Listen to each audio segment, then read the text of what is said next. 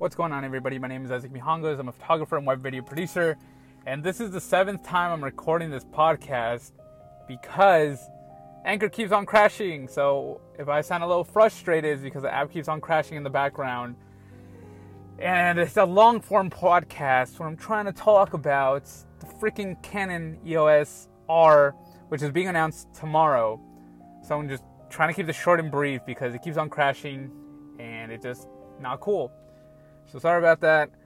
But let's talk Canon EOS R. Really big day tomorrow. It's going to be the differentiating factor. Whether, the Canon gang stays together. Is it going to be one direction or is it going to be two directions? Because people are going to be jumping ship to Sony, especially when it comes to the video. Canon has announced, has had some setbacks, but based on the leaks, we talked about the leaks before these leaks. So it's like leaks on leaks on leaks, like faucet going on or something. But let's talk about it. Let's start off with lenses, adapter, then the specs on this bad boy. First and foremost, let's talk about the lenses, which is the 24 to 105 f4L, the 28 to 70 f2L, the 50 millimeter f1.2L, and the 35 millimeter f1.M IS. And these are all brand new RF lenses, which means a lot of new things. Is this new mount going to be better at detecting faces? Is it going to be? Is it going to allow for more accuracy? Is it going to allow for eye detection? Maybe is it going to support that? And brand new stuff. And when not Canon, they switched to mounts a while back, and this brand new RF lens.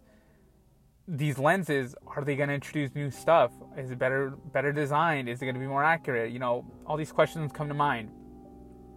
But let's start off with the 24 to 105 f4. And in my opinion, I've always thought that the 24 to 105 was a cheap and easy cop out for companies to keep us at bay. I own the 24 to 105 f4, and it's to be honest a very disappointing lens. However, if you're on a budget and you need those to cover those ranges, then, by all means get it. And, let's hope that they did with what Nikon did, which make it into a bundle. And, it'll be kind of inexpensive because I heard you save yourself $600 if you got the Nikon kit. So Canon, maybe it's doing that. It's maybe selling it at half price with the kit. They kind of have to, I feel like they kind of have to do that because Nikon is doing that. And 24 to 105, maybe I just didn't like it because I don't like f4s, and that might be the problem. But anyways, 24 to 105 kit, is it going to be great? I hope it is. And kind of moving on to 28 to 70, if you didn't know, the 28 to 70 used to be the standard in terms of ranges. Before the infamous 24 to 70, the Mark I, the standard used to be 28 to 70. And you have to think, times have changed. People are used to 24 to 70, and kind of comparing the 24 to 105 and the 24 to 105 EF, the RF looks way smaller. If you look at the diagram on it, it looks a lot smaller, and that's kind of what you want with these mirrorless systems: small, compact. Maybe that's why they gave us a 28 to 70. And I feel like they got it half right. Why do I say half right? Is because, I've been asking for a 24 to 70 f1.8 for a really long time, but they never gave it to us. So this is kind of like the closest they gave it to us. But also, there's no IS on this, and I feel like a lot of people might be disappointed. I personally don't. The specs didn't initiate, or they didn't indicate if they were gonna bring IS into this mirrorless system, which I hope they do, and body stabilization would be great. But I feel like that's one of the things that is going to be missing. But this could be your all-around lens when the reviews come out. See how sharp it is, see how great in terms of performance it is, which I hope it is with this new mount. I hope that this will be the all-around lens. Sell that 24 to 105. Make a little bit of cash, doing whatever you do, and then buy this lens. If the reviews are great, it'll cover it out. Now let's move on to the 50mm f1.2 hell. And, Canon has always had the ability to go for those f1.2s. The most famous one, the Canon 85 1.2. It's a humongous lens, lets in a lot of light, but also a shallow depth of field, so it's very difficult to get that in focus, and it's a sluggish lens. So this new lens, obviously up to date, brand new glass, brand new optics, and I'm just wondering, are they going to claim what Nikon claimed as well, that their lenses are going to be sharpest wide open? Is it going to be sharpest f1.2? Because if it is, and all these lenses are sharpest wide open, the 28-70 is looking like an even better deal. The 50mm, if it's sharpest at f1.2, looking like a great deal. But are people are they gonna claim that? And is it gonna be true? Or are they just gonna claim that because Nikon claimed it? That's a big statement, I want all my lenses to be sharp, but then again, I'm kind of a dick, so I kind of want stuff to always be at top performance, the best of the best, with honor, sir, and to remind you of anybody. But are they going to claim that? But we also have to go into the discussion of, do we need such a wide open lens? Do we always need f1.2, f0.95, or are we just, pushing the boundaries for a reason, or just to claim these large f-stops?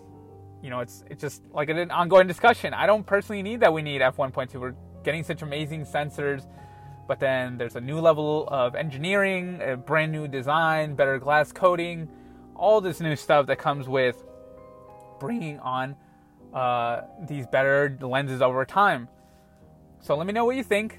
Tweet at me, let's have this discussion. Do you really think that we need wider open lenses? And finally, the 35mm f1.8 IS. I love 35mm, great focal length, and it's, like the standard. I always brag about 35. You could get one portrait lens, it'd be 35. But f1.8 IS, IS on such a great focal length. I don't know, I think this will be great, especially for montages, getting that shallow depth of field. But I'm saying a lot of buts, because that's all we're gonna see tomorrow. But. You're kind of giving up this compromise when it comes to these mirrorless systems. And this lens I think this is gonna be a really great sweet spot to start off with. And I'm just wondering, I just kind of want to ask you all too. Are you willing to give up? Are you willing to give up f1.4 for IS and have f1.8? Or would you rather have f1.4 and no IS? Because they kind of both have their advantages. I kind of want to go with the IS, Do I always need a 1.4? Kind of not really. I like having 1.4, but, if it's going to be sharper, if it's not going to be sharp, then what's the point, right? I'm really excited to see the performance on that, though. Now, we're having a discussion about lenses. Then we got to talk about lens adapters, kind of like the dongles of cameras. And there's a new mount, which is really great. Canon, just like Nikon, is going to bring out their own adapter, which is great because you're going to have a lot of lenses, years and years of lenses already built up. And that's the advantage that these companies have, like Nikon, Pentax, Nikon, Canon, they all have years and years of lenses. And to bring them out, and just to have that, this market of, used stuff, is really great for us, the consumer, but also the companies, because they don't have to focus so much energy on other useless stuff like a 24-105. But also, see another but. Can someone count the amount of times to say but in this podcast? Tweet at me. The adapter, I hope that it works really well. I only know EF now because that's all I can put on my camera. But what's before that? What was before that? Let me know. Imagine someone just puts adapters on top of adapters. That's kind of crazy. But the question to me, oh my god, but again. To me, the next question is, will this work with third-party lenses? And if it is, that's awesome because there's so many Sigma. There's Sigma Tamron. I'm a huge fan of the Sigmas because of the colors. And we kind of had to ask that. Okay, now we kind of had to ask that. Like, are we gonna ask about, is Sigma gonna start making adapters for this RF mount? How long is it gonna take? I feel like it would take a few years. Gotta backwards engineer it, reverse engineer it, and then they're gonna give us a great product, I feel.